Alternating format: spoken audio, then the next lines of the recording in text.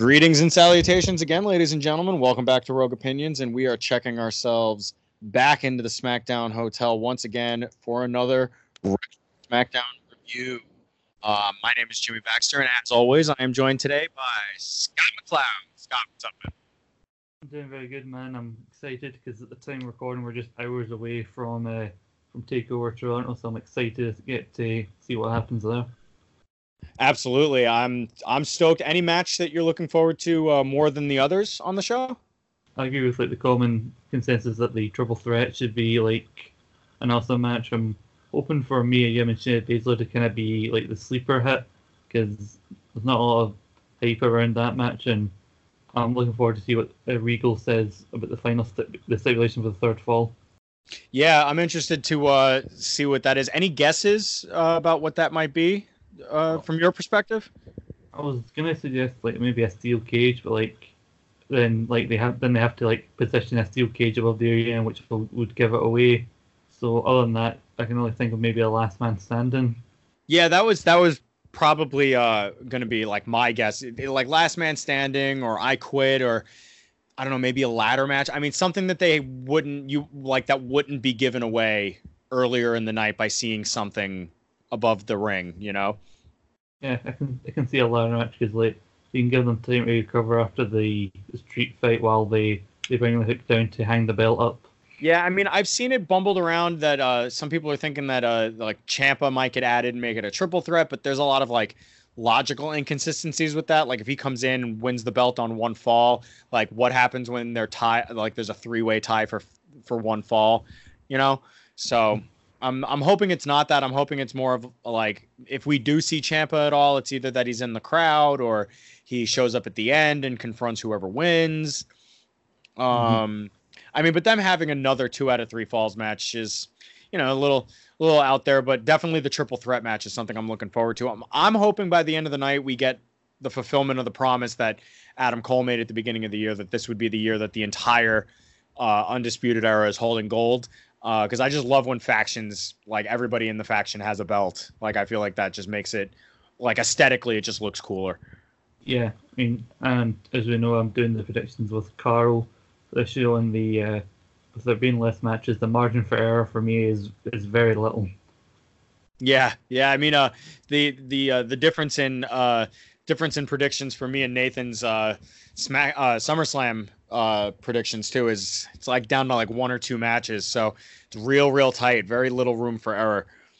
But that's not what we're here to talk about today. We are here to talk about episode 5 of SmackDown from the Reunion Arena in Dallas, Texas. We're fully checked into our room here at the SmackDown Hotel. Do you think we should just dive into it? I'm good to go. Alrighty, so why don't you try and catch us up on some of the stuff that happened on Raw? Okay, I've got all these notes. I'm just going to start from the top of Raw because so much happened on Raw this past week. They were in Houston, and Vince came out at the start of the show to relinquish the championship, which to me just makes the whole main event of last week kind of pointless because if he's just going to relinquish the belt and he just announced that Triple H would still be in the six-pack challenge, and it just made no sense. And then Austin came out. He said as much as he still doesn't like Vince, he said he's kind of missed having him around, which I think is quite funny. The fact that he hates him, but still not the same when he doesn't have him around. There's an awesome episode of Batman the animated series when the Joker feels sad because he thinks Batman's dead. Yeah. It's actually almost kind of sweet coming from Stone Cold that he would say that he actually misses having his rival around. It's they complete each other almost. There can't be one without the other. Yeah. Shane came out later on when Triple H tried to confront Vince and Austin, and Shane made it for the main event. It was going to be him and Vince taking on Triple H in China. And then Austin said to Vince, why don't you go a sense, stop letting that hothead kid of yours run your company? And they revealed some apparently loophole in the fine print of their contract from Philly Load that says that Austin had the power to reinstate Vince. He asked Vince if he reinstated him, would he guarantee him a title shot? And Vince said he would, but it would be against the winner of the six-pack challenge. And they also made Austin the guest enforcer for the six-pack challenge because obviously the referees are still on strike, so a lot's happening in just the opening segment of Raw. That's a packed opening segment for sure. Yeah. When Triple H came out, they were doing the typical crowd chant asshole, and Vince said, "They're calling your name again, Mr. The Rock in multiple segments on this show was just on point, because first he enters the arena and there's this old security woman who says she's a big fan and it's her birthday, and The Rock sings his version of Elvis. He sings the SmackDown Hotel song to her, and he says, "You getting this feeling in the pit of your stomach?" She went, "Yes." He goes, "Well, that's common in women your age." He's a fucking gem right now. He is such a unique performer at this point. He does have to save Mankind from a beatdown later on when Viscera, Big Show, and Mideon are trying to attack him. And then later on in an interview with Michael Cole, Mankind tells Michael Cole to know his mouth and shut his roll. And The Rock comes in. His biggest concern is that he broke his Rolex while saving Mankind, and then he forces Michael to put one of The Rock's shirts over his face so he doesn't have to look at him while he's getting his promo. Honestly, if you're gonna, I'd recommend checking out just that promo, The Rock's promo from that episode of Raw on the network, because he's just full of great line after great line. Like he says to the Undertaker, this is where he says The Rock talks trash and he's sleeping and he starts snoring, "Rudy Poo Candy ass." I actually do remember this promo a little bit because I love when they kind of dog Michael Cole around and throw a shirt over his face or whatnot, and it's just this is partially why Michael Cole never really gets the respect that he deserves, because he's for so many years just gets treated like such a dork, and at this time he really is. And at the end of the promo, Mankind has to assure Michael Cole that he and The Rock relationship is strictly platonic. And they announced later on The Undertaker and Big Show will defend their tag titles, which I honestly forgot they were the tag team champions. They would defend the titles against Rock and Mankind in a, quote, Dark Side Rules match, which proved just to be the Rock, Undertaker sits at ringside while Mideon, Viscera, and Big Show fight Rock and Sock. And then Kane came out because we'd seen The Undertaker and Kane talking backstage, so it was like Kane was going to help attack Rock and Sock, but then he dives off the top and he attacks Big Show, which helps Rock and Mankind win back the tag titles. And later on, Undertaker came back out and he made his full entrance again, which again is annoying. The thing with me, when people had to make multiple appearances on these shows, they'd still do their full entrance. Like Undertaker had to have the lights out, the lights come back on, his eyes roll back and everything. And we have it again with Triple H on this show. When I know we'll get to that, but it is very time consuming to have these lengthy entrances happen 2 and 3 and 4 and 5 times on the same show. We saw it a couple weeks ago as well with China, Triple H, and Shane all using the same music and coming out multiple times during the course of a show. It really eats up a lot of time.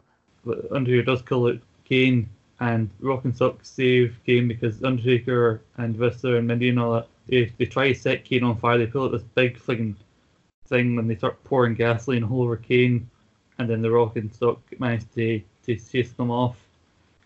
We had Jericho getting a win over Billy Gunn after Mr. Hughes DDT'd Billy Gunn on the outside onto an exposed bit of the mat, like the mat had been pulled up and there was just the concrete above it.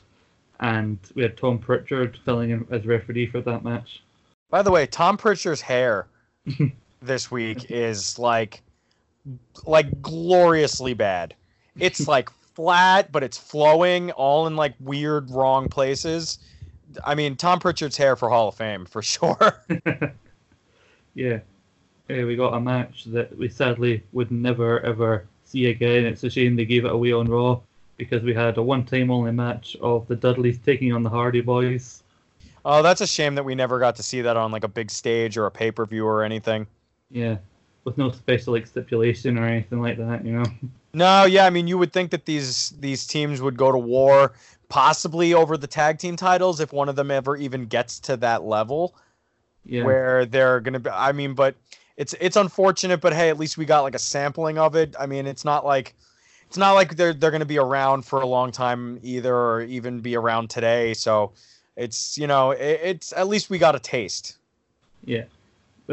weird thing about this match is Steve Richards comes out later on dressed as one of the Dudley boys and stands in their corner and then ends up getting into a fight with Gangrel. But what I took away from this is the Acolytes were on commentary for this match and they bury the Dudleys as much as they can. They mention like what they did to Public Enemy and they imply they're going to do that to the Dudleys. And Bradshaw reads the 3 commandments of the Acolytes: "Thou shalt not drink our beer, thou shalt not mess with our rats, and thou shalt not cut a promo on the Acolytes." Ooh, scintillating. And then Brooke said, "Unforgiven, they're gonna kick their ass." And again, Ron Simmons start beating up the Dudleys post match, and then he nearly drops like Stevie Richards on his head when he tries to hit him with a power bomb.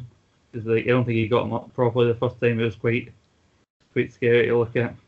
Double J's mission against all women continues.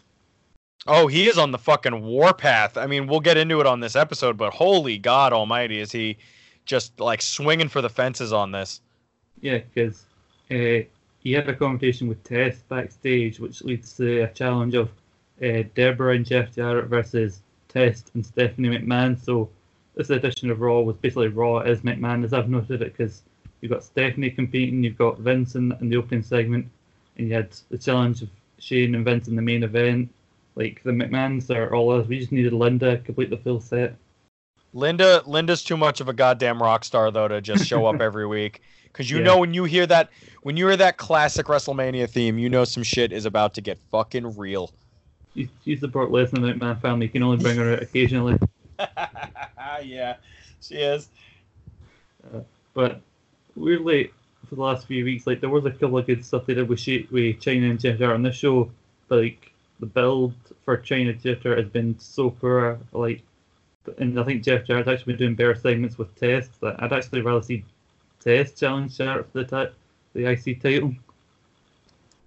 Really? It's more of a, sorry, I was yawning there for a second, but that just has to do with work today, not the content of what was going on Raw.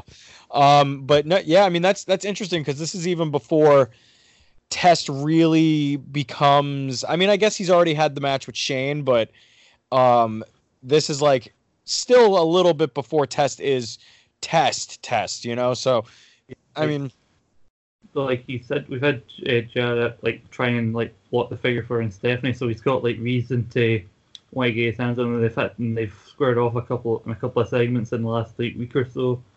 So there seems to be more of a build for them than there has been like with China the last few weeks. Like, so we've got Deborah. Jeff Jarrett's hatred of women is so much that he attacks a makeup lady before the match because Deborah is taking up time by chatting to this woman in makeup when their match is coming up. So Jarrett just shoves the makeup woman down and starts locking in the figure 4. Deborah is so just like done with Jarrett's actions that she refuses to tag in. So he gets his ass kicked by Tess, and then Tess just casually tags in Stephanie. Stephanie just pins Jeff Jarrett, and then after the match, Jarrett's so annoyed that he locks Deborah in the figure 4. So it's like moreover, this whole like program between China and Jeff Jarrett is just like Jeff Jarrett hates all women and China is like the one woman who can stand up to him, and she's like the defender of women. Pretty much that's what it is. So like, because what you seen earlier on, he came out with just on this episode, Matty comes out with just Miss Kitty, so it's like obviously Deborah's like had as much as she can take at this point. I mean, hey, good for her for, you know, finally. I mean, granted, it took a figure 4 leg lock to because last week they're out there laughing and chuckling and giggling when China was getting hit in the back of the head with a frying pan and getting an apron put over her. But this week it's like, oh well, you know, I thought I was immune to figure 4 leg locks, but now that I'm not, Jeff Jarrett can go fuck himself. Yeah, I mean, there's a few like 1 or 2 segments that we can relate to when Smash starts, but like, because there's some stuff over the hardcore in this Arsenal Bossman feud that I'll talk about later on when we get to Bossman's, or when we get to Snow's match. So I'll save that. But Test wouldn't be done on this episode because Vince, when he's about to make his entrance, we cut back to we see a forklift's been put in front of Vince's dressing room, so Vince can't get out. So Test comes out to team with Shane against Triple H and Chyna. And midway during the match, Jeff Jarrett would attack Test, and Chyna would disappear chasing Jarrett up the ramp. So Triple H would just beat up Test and Shane with a steel chair. Which I don't think they said it was a DQ or who won, so I just assumed it's a no contest.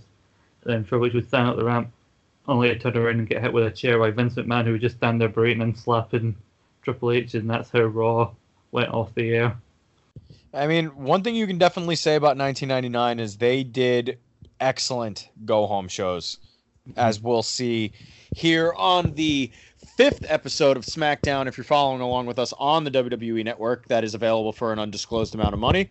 Like I said, from the Reunion Arena in Dallas, Texas, deep in the heart of Texas. To open up the show, we see Vince McMahon come out and introduce Triple H. They stand off. But one thing I'd like to get out of the way pretty early on, because this is going to come up quite a few times, is that Michael P.S. Hayes has joined Michael Cole on commentary, and he's the worst. The absolute worst. Everything I've ever said, whether it be off air, on air, about Booker T, David Otunga, Renee Young, any number of side commentators, all is forgiven because they are better than Michael P.S. Hayes. And we will definitely get into that as we go along here. Vince promises to give Triple H a full-blown migraine tonight. He's very intense here and promises to get even with Hunter. But it sounds like he got a little even on Monday when he whacked. You said he whacked Triple H in the face with a chair. Yeah, and then there's a weird point where he's bending down and shouting at him, and then every now and then he just slapped Triple H randomly in the face. Wow. Okay. And he announces that Triple H will run the gauntlet tonight against The Rock in a Brahma bull rope match, Taker in a casket match, Mankind in a boiler room brawl, Kane in an Inferno match, and Big Show in a chokeslam challenge match. Wow. I mean, you put them in there. See, one thing that bothered me, though, that, I mean, we'll get into a little bit later, but they say here, and then The Rock says it again later on, that this is the first ever Brahma bull rope match. Uh-huh. But then it's said that, like, it's also, like, his specialty. How can it be your specialty if it's never happened before? Yeah, and they say Kane's specialty is the Inferno match, when there's been two before this that Kane's had with The Undertaker, and he lost both of them. Yeah, I don't think Kane has ever won one. Like, he won the one with, like, MVP in 06, but so it took him, like, at least a decade to win his own supposed specialty match. Yeah, for real. So as we mentioned, Big Show is going to get his Chokeslam Challenge match, which apparently that's a thing. And he comes out first to face Triple H in that Chokeslam Challenge match. And spoiler alert, ladies and gentlemen, Triple H can't lift the 500-pound, 7-foot-tall Big Show. And who'd have thought? Who says wrestling isn't based in reality? Exactly.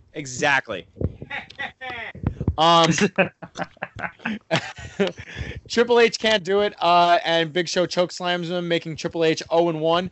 Big Show chokeslams Triple H again and goes for it a third time, but then Chyna makes the save, rolling Triple H out, saving him a little bit for the upcoming matches. Other than the, duh of it all, what did you make of the Chokeslam Challenge match here? Yeah, well, it's a good thing we should mention that Vince said Triple H doesn't have to win all 5 matches, he just has to win 3 of them. And you could tell, like, as soon as Big Show was in the first one, like, yeah, he's not going to win this one. Because, like, if he had to win all 5, then he'd have to find a way for him to beat the Big Show. And, like, at least, like, this one's, like you said, like, it's more realistic for Triple H to lose this one than it would be to win, like, one of the other ones that he's got coming up. Yeah, all these sort of made sense as the night moved on, which is like a big compliment to them being able to put one guy in 5 matches and have to hear his fucking music and see his fucking entrance. Never mind, we'll get into it. The Dudley Boys are shown jumping the refs that are on strike. Particularly Teddy Long, though, which I believe there's going to be some payback in the form of a tag team match, Playa. Playa. It's going to happen. It's definitely going to happen. Michael Cole said something that really like made me stop and take notice here. He says that and I quote, SmackDown has invaded the Big D. Just going to let that one sink in for everybody here. Pretty sure that was the title of one of Val Venus's movies. Yeah, exactly. So, I mean, hey, yeah, I guess 1999, 20 years ago, man, certainly was a different time. Jericho is with Lillian Garcia next, says he can't wait to see Shamrock's blood, and says that we will never, ever see Chris Jericho's blood tonight. So, that's a promise. He's made it. Anything from your perspective as far as Jericho's run here so far that we're seeing here on SmackDown? I'm enjoying Jericho so far, like as a heel. Like the sooner he's away from Curtis Hughes, the better. And when I seen the announcement of the First Blood match, I'm thinking like, yeah, because this show was really lacking in gimmick matches. So it's a good thing Jericho is here to give us another gimmick match. Yeah, I think that the show would have been way too normal without this First Blood match on it for sure. It's not like they had like a casket match or like an Inferno match coming up or anything, or even a Boiler Room Brawl. Like we haven't seen one of those in years. But I mean, I guess it's still going to be a while till we see another one. Once you've seen one Brahmaville rope match, you've seen them all. Oh, I mean, isn't that the truth? WWF European Championship match is up next. X-Pac is up against Sexual Chocolate Mark Henry. But before the match can start getting going, you better recognize, because D'Lo Brown is coming out and he's joining commentary. He says on commentary that when this is all said and done, he will be the European champion. And I hope so. I love hearing where he's residing in Europe. For every match. I do miss that a lot. And obviously, Henry dominates X-Pac until he misses an elbow drop. X-Pac starts to mount an offense, tries to make a comeback a little bit until he's distracted with the referee, Tom Pritchard, and his glorious hair, that glorious mop that is on his head. If I could even try to get my hair to look like that again, I would use that as a benchmark because, my goodness, this man's hair. And then Henry ends up getting counted out after he gets blindsided after trash talking D'Lo. He takes his eyes off the prize there.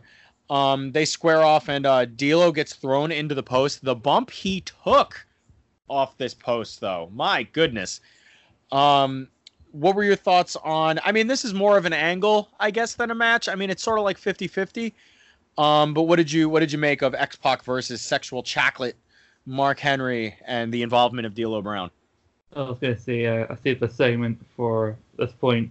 The rivalry between D'Lo and Mark Henry has really started to heat up on this past week's episode of Raw, where he had D'Lo being interviewed and he was talking about their friendship and how Mark Henry betrayed him, and then Mark Henry would attack him during his interview, and then a bit later on we'd see D'Lo getting in his car, obviously going to look for Mark Henry, and then towards the end of the show we would be in what was supposed to be a quote strip club, but it looks like a regular bar that they managed to put a stage and a pole in and got some like local women to pretend to be strippers, because like there's all these pool tables in the background, so like this is just a bar they've tried to renovate and make look more fancy. And then Mark Henry's just there getting a lap dance, and then just from off screen D'Lo just dives onto him and starts attacking him. I do love those like from off screen onto on screen dives. They always make me laugh. It doesn't matter how serious it's supposed to be or whatnot. Like, did you happen to catch that video on the AEW's YouTube where Joey Janela got into a fight in front of Blink-182 again, but like yeah. Darby Allin, or no, it might have been Havoc, but one of them jumps from like right under the camera into the frame, and it almost looked like he was just propelled from like a rubber band. You know, like he just snapped out there. It always makes me laugh. Always makes me laugh. Yeah, the best one at the moment is Roderick Strong, because the way you can just dive into the frame with a knee, like I remember, I think it was Mustache Mountain after they won the tag titles from Undisputed Era. They were set to face a couple of jobbers, and the jobbers were standing on the ramp, and then just from out of nowhere, Roderick Strong just dives and knees one of the jobbers right in the head, just from out of nowhere. Just X-Pac is really surprising, because like I think this is the first time we've seen him since he did that segment where he essentially decided with Kane they needed to take a break, and X-Pac just disappeared, and now he's back and getting a European title shot. So it was random to see him here. Like X-Pac also with a classic bit of product placement coming down with that energy drink in his hands, and was clearly in focus of the camera. Oh yeah, the Surge energy drink or whatever it is, or Yeah. like whatever the thing that he was drinking. He's had it for a couple of weeks now, and it's like, ooh, dude. I mean, just shove it right in the camera, why don't you? Yeah. Oh, I just wanted to point out a couple of things. There was one from Raw. It said Employee of the Month at the SmackDown Hotel. And there was one later on in the show, I can't remember exactly where, so I'm just going to mention it now. There's a sign that says, Mike Rayner got me fired. Okay. Clearly Yeah. this man has he clearly thought the UPN audience needed to know about this injustice.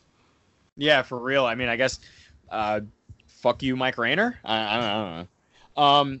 Next up, Luna Vachon. I'm sorry, Luna Vachon is with Lillian Garcia. And she thanks Ivory, but challenges her to a match in her style, hardcore style. And hopefully that match gets picked up before Sunday. We'll find out, I guess, through the course of the show. Yeah. Luna Vachon just has the voice of a Disney villain, like from like the back in the day, like in the 80s or the 70s, when you had those old Disney films, like the over-the-top villains. That's what Luna Vachon sounds like to me. And they had a segment on Raw where Ivory came out. She got not a good promo. I'm not gonna sugarcoat it. The promo was bad, talking about how Texas smells like urine and all that. And she pretty much said she wanted to face Luna Unforgiven, and then but she first wanted to throw out a challenge to help give prestige back to the WWF Women's title.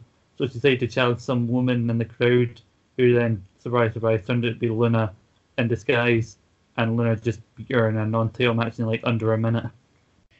I mean, okay, so we were talking about how they know how to do go home shows, and you know, some things in 1999 really like worked.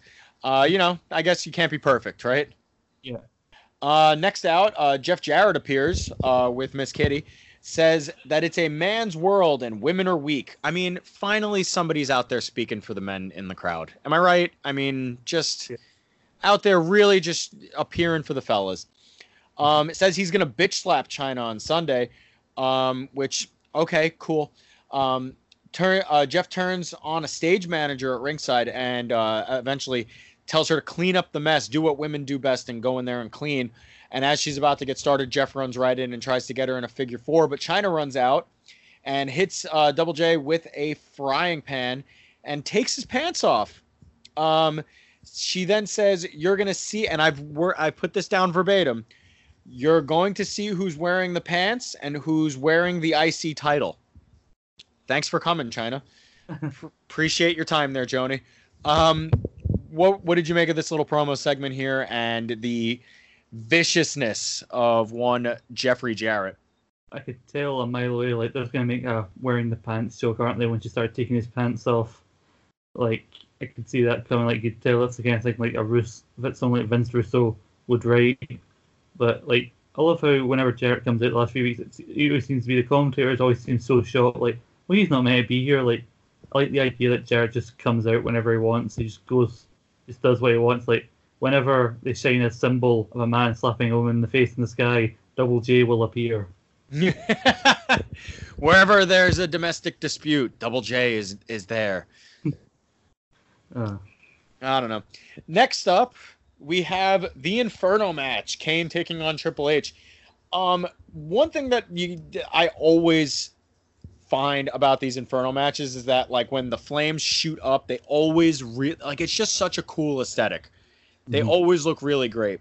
But what isn't great is Michael P.S. Hayes on commentary. Ugh. Just ugh. I found myself, like, shouting, "Shut up, Michael P.S. Hayes," at my screen, like, multiple times during this show, and during this match was one of them. X-Pac appears, though, midway through the match, and he appears beaten on the stage by Undertaker. Kane leaps onto Viscera and Midian onto the outside and catches fire. And then while he's on fire, instead of putting himself out because he's been burned before and will be burned again, I assume, he goes and checks on X-Pac, but then gets like extinguished while he's on the stage, and then gets mad at the guy who extinguished him. I don't know. Bloody Triple H is now 1-1. I didn't catch where Triple H's nose got busted open. Did you happen to catch that? No, I don't think I did. I think I barely noticed it, but like I've seen a lot of Triple H, so I think that's probably why. Like this is true friendship goals, is it not? Like someone who cares more about you than their hand being on fire. Yeah. But what did you make of the match as it stood? Yeah, I like the match. Obviously, it's weird to have an Inferno match just like on free TV, and I like the look of it. I agree with what you said about Michael Hayes. Like, I love how like Jerry Lawler. You can say what you want about him. Like, we're crying for the return of the clear misogynist and pervert towards the women of the roster, rather than just listening to Michael P.S. Hayes. Like, it just goes to show like how bad Michael P.S. Hayes is as a commentator. Yeah, hopefully he's not sticking around for too much longer, because woof. Yeah. After the break, Kane and X-Pac are shown backstage. Kane is just having a fit about his friend being beaten up. The look, by the way, I didn't mention this during the Inferno match, but when his head gets pulled up and he's like all bloodied all over the place, really quite a striking visual that was, that he was so beaten up and bloodied. It looked really brutal. Yeah. And then it cuts to Taker with like the remnants of his ministry there, and says that they're done for the night and there won't be a casket match because no one commands him to do anything, and he does what he wants. He smokes crack pot and potpourri. If anyone else gets that reference, we're not friends forever.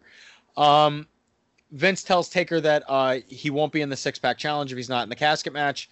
Taker's like, fuck you, and leaves. So then The Rock appears out in the arena. The Rock has suddenly appeared and says Triple H needs to go back to the drawing board because his game absolutely sucks. And all these catchphrases are super over. They're really, really out there just trying to get all these catchphrases over, and the audience is way, way behind him. Rock promised some Dallas Stars players that he would whip Triple H's monkey ass if he can borrow the Stanley Cup, shine it up, and stick it up Triple H's ass. Now, may I have the floor for just a moment as a fan of hockey? Sure. Okay. As a fan of hockey, I know for a fact Lord Stanley was doing backflips in his grave at the idea of one man shining up the prestigious Stanley Cup and shoving it up another man's ass. I don't usually get defensive about my sports, but leave the Stanley Cup alone. Take the Lombardi Trophy or something. Everybody knows how useless it is. Whatever, who cares? Take that title, shine it up real nice, and shove it up somebody's ass. Not the Stanley Cup. Leave it to where it is, please. Moving on. Mankind then appears. He brought Rock a cup to protect the people's jewels, which, didn't they make an agreement that they were going to stay friends as long as Mankind never spoke about his genitals? I thought that was a clear rule that Rock had set down. I don't know what to tell you, but I do love. He's like, I don't know who this Stanley guy is, but if you need a cup, I've got one for you. He says that he brought the cup out to protect the people's jewels so they can see a Rocky Jr. someday. Dude, what? Why so weird, Mick? He says he's gonna take a pipe, shine it up real nice, and hit Hunter over the head with it, because Rock got in his face about stealing the catchphrases finally. This is all just building so nicely. The Rock's eventually going to send Mick a cease and desist at this point. Rocky's going to sue somebody at this point. He's getting out there. He's ready to really just start with some legal action here, because Mankind is just taking everything from him right and left. All of a sudden, then Road Dogg appears. Says that they're overlooking the fact that they're tag champs, and he has a reservation at the SmackDown Hotel. Now, we're here. I didn't see Road Dogg around anywhere. Did you see him out in the hall? Was he shitting in the icebox? What's going on? I thought they didn't allow pets at the SmackDown Hotel. That's what I thought. I mean, I always have to leave my dog in the car when we come here. Don't worry, the windows are down. He reunites then with Mr. S, and the challenge has been laid down for the WWF Tag Team Championships. Before we get into the match that takes place directly after this, what did you think about this promo segment? Yeah, I like the Rock and Mac. It's more the same that we've seen, and it's obviously entertaining as hell. Like I've talked about that promo from Raw. One important bit of information I need to point out, and you may have yourself forgotten, Jimmy, and people listening to this may have forgotten, but I don't know if you remember, but I mentioned it before a few weeks ago. Edge and Christian became #1 contenders for the tag team titles, and they are I think here they get their title shot at Unforgiven. But like, you'd be forgiven for forgetting that, because we've had the Undertaker and Big Show win the tag titles back. We've had the Rock and Salt win them back, and now they're defending them against the Outlaws when the Outlaws been back a full 2 seconds. Like, I'd be pissed off if I was Edge and Christian.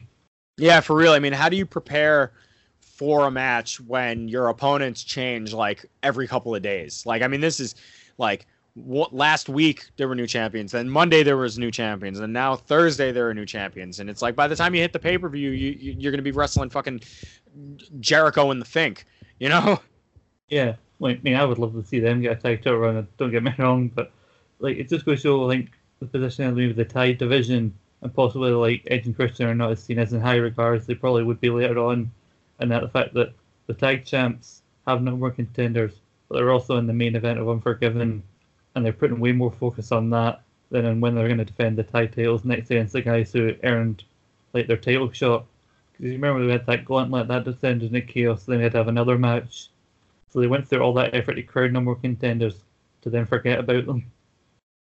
Yeah, for real. I mean, we were in a state of flux there for a few weeks where you couldn't figure out who was the #1 contender for anything, and they finally started nailing that stuff down as we started getting closer to the pay-per-view. But now, like, not even really a mention of Edge and Christian here. Like, I mean, I don't even know if they've wrestled since they became #1 contenders. Yeah, no, I don't remember seeing them at all.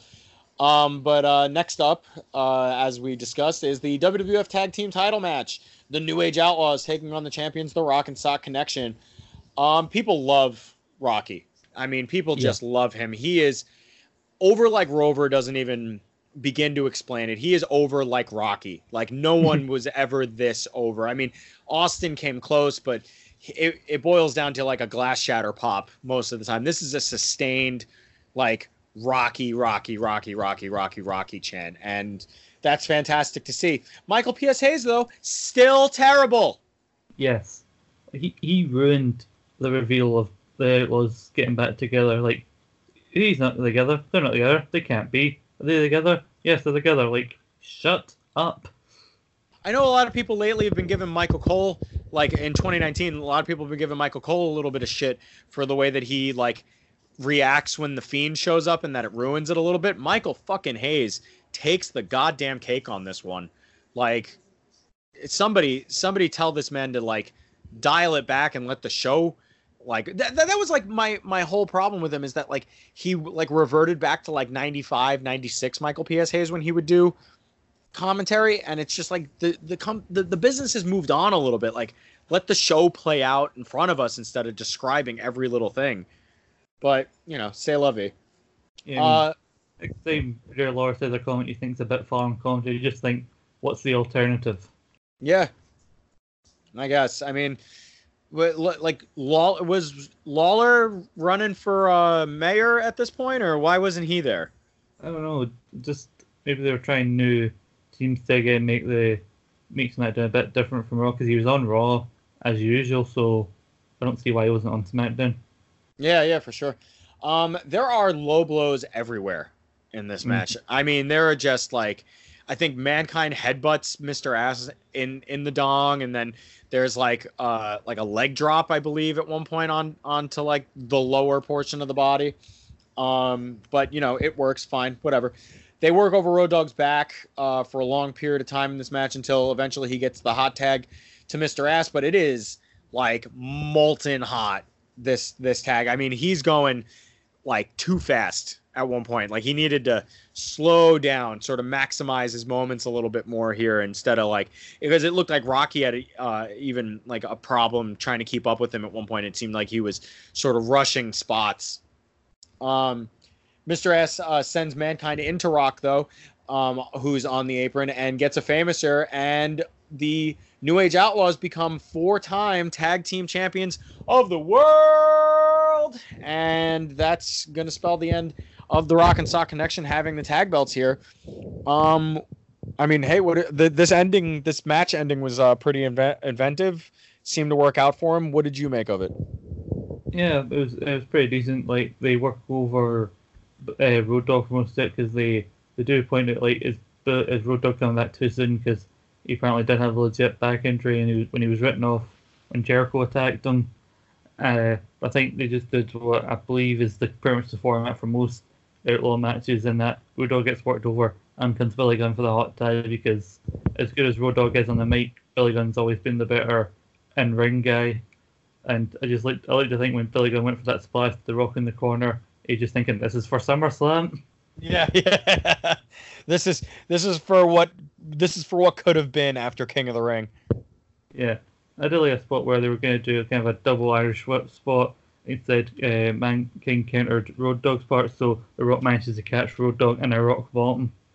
Yeah, that was pretty cool. Like for a little bit there, because I had no recollection of like the Outlaws winning the belts back again here. So I bit for it when he was setting up for the Rock Bottom, and then when Mr. Ass sends Mankind into the Rock, who's on the apron towards the end, and hits him with the Famouser, I was like, oh shit, okay.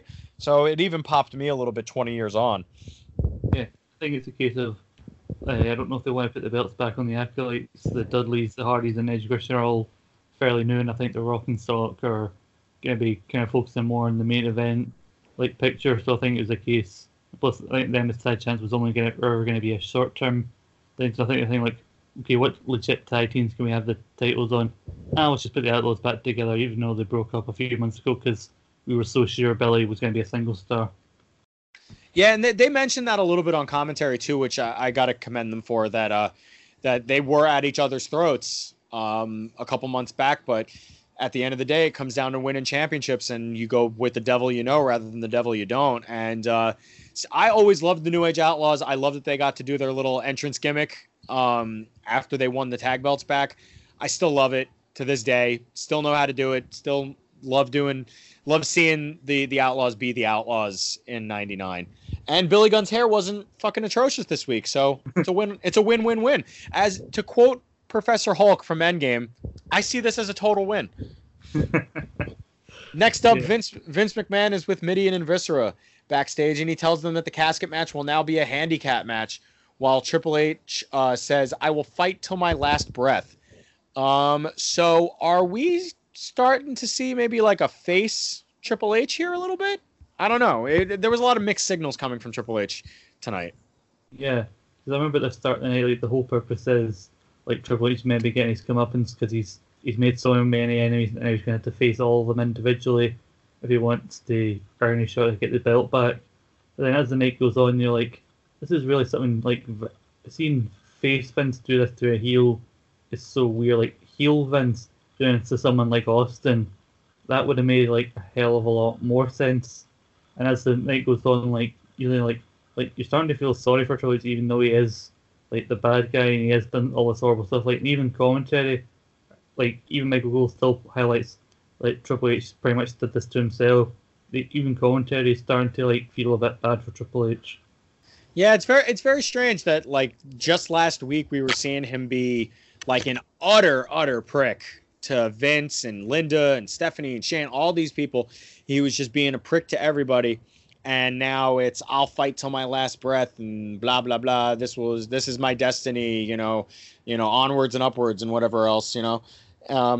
But that moves us directly into the now 2-on-1 casket match, Mideon and Viscera taking on the Game, Triple H, and just by reading my notes here, I obviously was very frustrated because word for word I wrote slightly more selling, full entrance, ugh, all in capitals.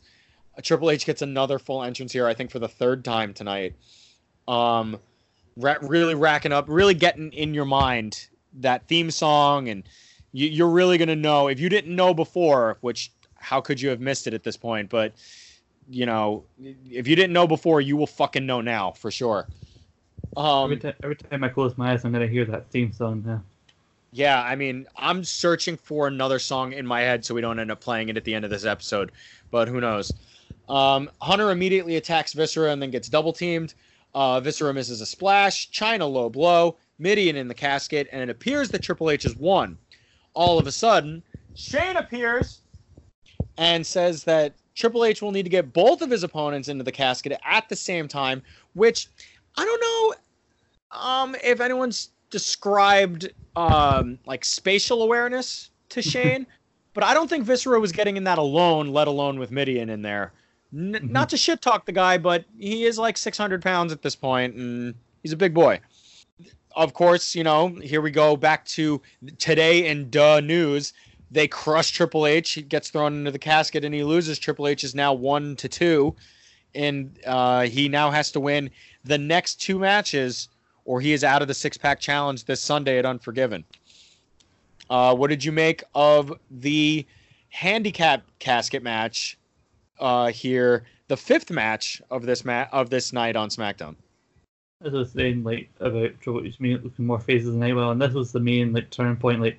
His third singles match gets turned into a handicap match, and then it looks like he's won, but then they changed the rules almost, and then he's in a must-win situation for his next 2 matches, and it almost we've talked about how Triple H is maybe not exactly yet fully the game. He's not the Triple H we might remember as the top heel. He'll probably get there in a year or so, but it's quite clear he's still not there yet, because 1 week he's losing to Vince McMahon, and then this week he's losing to Viscera and Mideon. The one single title Mideon's ever held, he found in Vince McMahon's bag, in Shane's bag. And well, Viscera, I like Viscera, but it's only because of how shit he is, and they're beating Triple H. Yeah, I mean, you can definitely see more of a concentrated effort to make him the top guy, no matter where that lands him, whether it be face or heel. But I mean, at this fucking point with these entrances and the conflicting sort of now I'm a face, I'm gonna fight till my last breath mentality is just a lot of weird left turns in different directions that they went in. But I mean, they're making a concentrated effort, so good on them, I guess.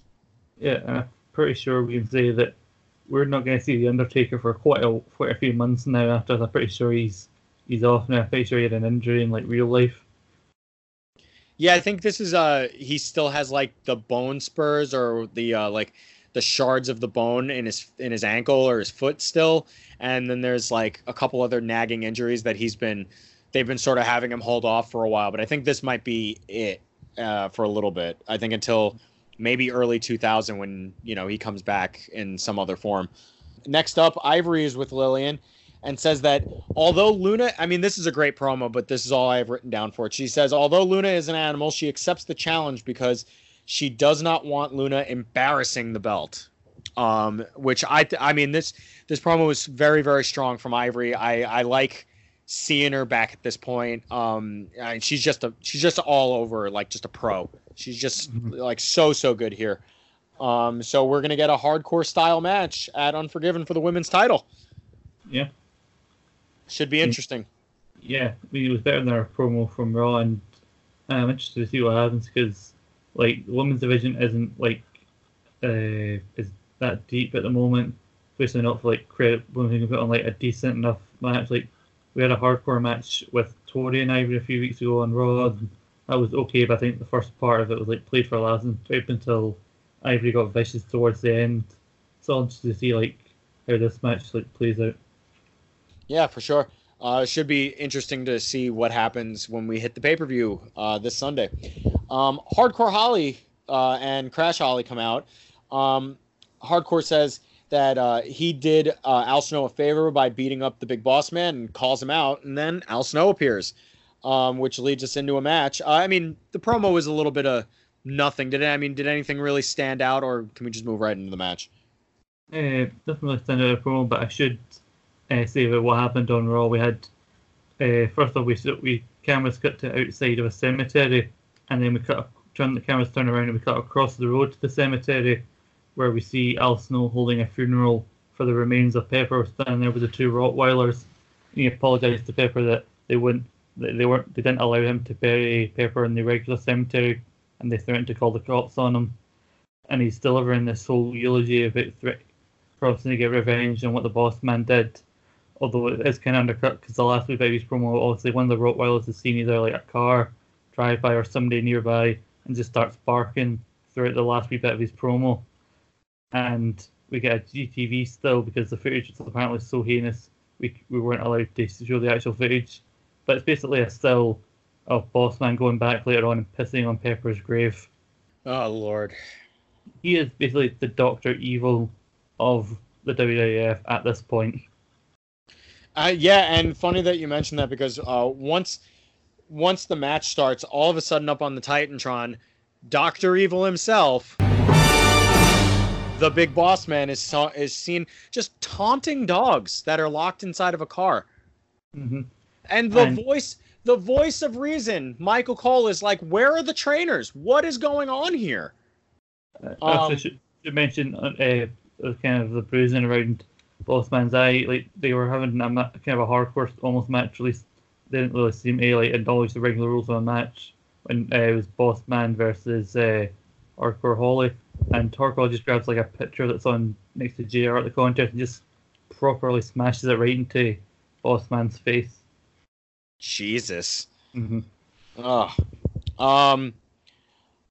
Holly ends up for this match that happens. Holly ends up getting the win after a distraction from Crash, and then Bossman comes out and attacks Snow and shoves dog food down his throat. This is a thing, ladies and gentlemen. 1999. We're hardcore, and we feed each other dog food in a feud.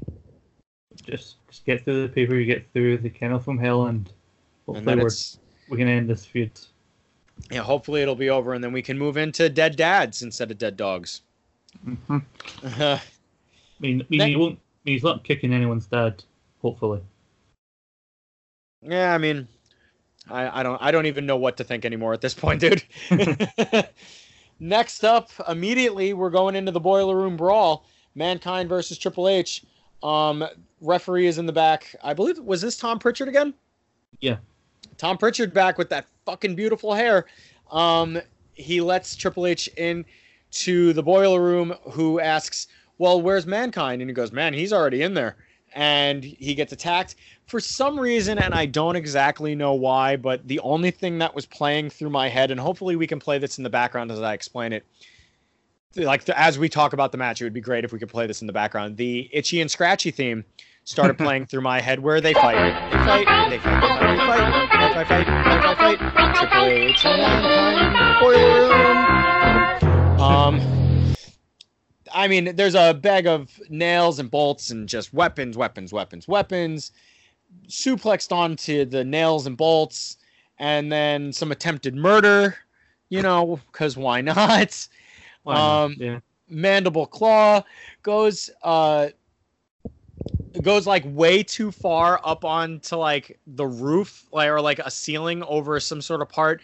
Like, he's obviously too far away from Triple H to hit him if you were to do an elbow drop. But he gets like hit from behind and crashes through a table near Triple H. Triple H gets up and barely escapes and becomes 2-2 in this war of attrition and war for my sanity. Luckily, we didn't get a full entrance. That doesn't last too much longer. What did you make of the Boiler Room Brawl here? Yeah, I do like the idea that Triple H said, so I just had to come back out the room. So as soon as the door shut, he immediately tries to open it again, hopefully just end the match, which would have been a funny way just to end the match, like, oh, I'm back out again. But I actually had to rewind the spot with Mankind getting pushed off, because I almost the pole was just so near the bottom of the frame that I almost didn't see it. So I thought Mankind decided to dive in and just say, I'm just gonna put myself to this random table over here, because he was definitely too far away. He really was. And I mean, this is a guy who just got thrown off of the top of a cell a year prior, and he's still jumping off things through tables to a concrete floor, and just poor Mick, poor Mick. Next up, Vince adds the British Bulldog to the six-pack challenge and has made the special guest ref for the Brahma bull rope match. I mean, he's out just. Oh, I'm sorry, I skipped ahead there. All we see here is British Bulldog is looking for Vince at first. I skipped totally over the first blood match. I don't know why I did that. Long day. We're gonna see the first blood match next. By the way, British Bulldog in that like gym casual like attire, I never tire of it. Never, not even once. But we're gonna get the first blood match next. Ken Shamrock versus Chris Jericho. Shamrock is coming out. He's in his regular ring gear, just looking like a Terminator, as he always does. But then Y2J comes out in Buffalo Sabres gear, which, like, God damn it. Like, Jericho's just so good at, like, making people hate him in 1999. I mean, he's really good at it in 2019 as well. Go back in the archives.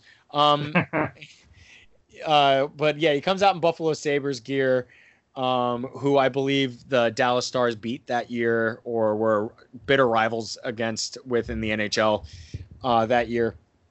Harvey Whippleman is our ref, and Shamrock throws Jericho around by the mask. I mean, that looked really cool. That looked really, really cool, where he was just sort of whipping him around, picking him up by the gear instead of like dragging him around by his hair. Speaking of hair, Jericho had that like one little like man bun part sticking out of the top of the middle of the hockey mask. Popped me for sure. Popped me 110%. If he could be less fat, bloated, drunk today and more this, Jericho, I'd probably still love him a little bit more than I do. But Curtis Hughes then comes in and interferes, and Jericho attacks with the hockey stick after a splash in all of the gear. Shamrock starts to bleed from the mouth, and Jericho wins the first blood match. This was just a whole bunch of fun from start to finish, and we get some sort of vindication on seeing Ken Shamrock bust out the old internal bleeding stuff. So how did you like the first blood match moving forward? I really like the match, but Jimmy, are you sitting down? I am. I'm actually reclining back now. Good. Because I hate to break this to you. This is Ken Shamrock's last appearance in the WWF. I mean, if I had a beer with me right now, I'd be pouring it out from my homie, my main man, Ken Shamrock. Yeah, let us all just reflect on all of the great times that we've had just watching Ken Shamrock back in the day. Iron Circles and what was it? The match in the dungeon and Lion's Den matches. I mean, thanks. We just all we can say really is Shamrock. Thanks for the memories. Thank you.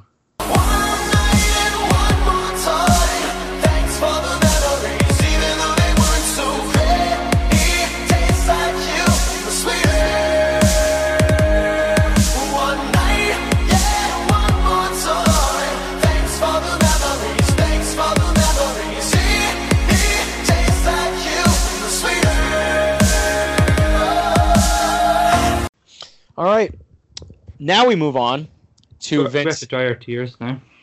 Yeah, I mean, listen, I'm going to give you a second here, just if you want to wipe away your tears. I mean, I'm holding it in the best I can, and just going to try and pull through. I mean, we're going to miss you, Kenny. We're going to miss you, buddy. Vince, this is where Vince adds British Bulldog to the six-pack challenge and has made the guest ref for the Brahma bull rope match. Because he finally finds Vince, not before, like I said, because gotta learn to read my own handwriting sometimes. Next up is the Brahma bull rope match, and it is our main event of the evening. And it was The Rock versus Triple H. Obviously, this is the Rock's specialty, even though this is the first time this match is ever happening. Special guest ref is the British Bulldog, as we said. First and foremost, I gotta ask you, as a like member of the UK, whether or not you agree or disagree to be a member of the UK. What the fuck is up with British Bulldogs music here? Is this just the network doing it, or is this what he actually came out to? I have no idea what this was because I think the theme he came out to when he first came back was pretty much similar to the one he used to have, but I have no idea what this was. Like, I think I've maybe faintly heard a bit of his old theme in there, but I have no idea what this was. He went from God Save the Queen to God, somebody get the Queen some help. She's obviously having a bad acid trip.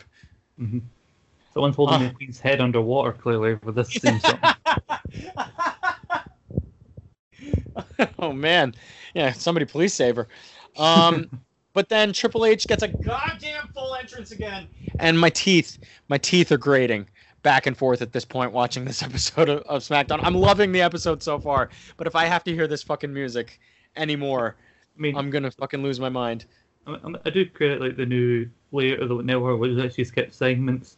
But the one thing I would improve upon is like Triple H's entrances should be segments of their own, so I can skip ahead and not have to sit through them each time.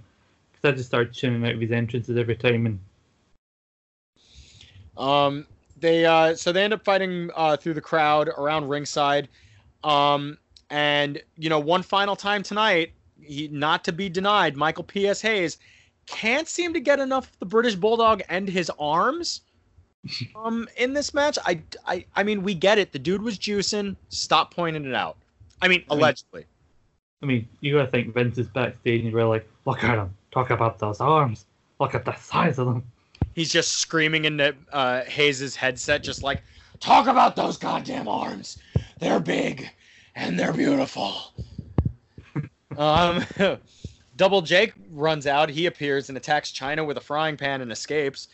Bulldog comes and just turns on The Rock, rips open his referee shirt.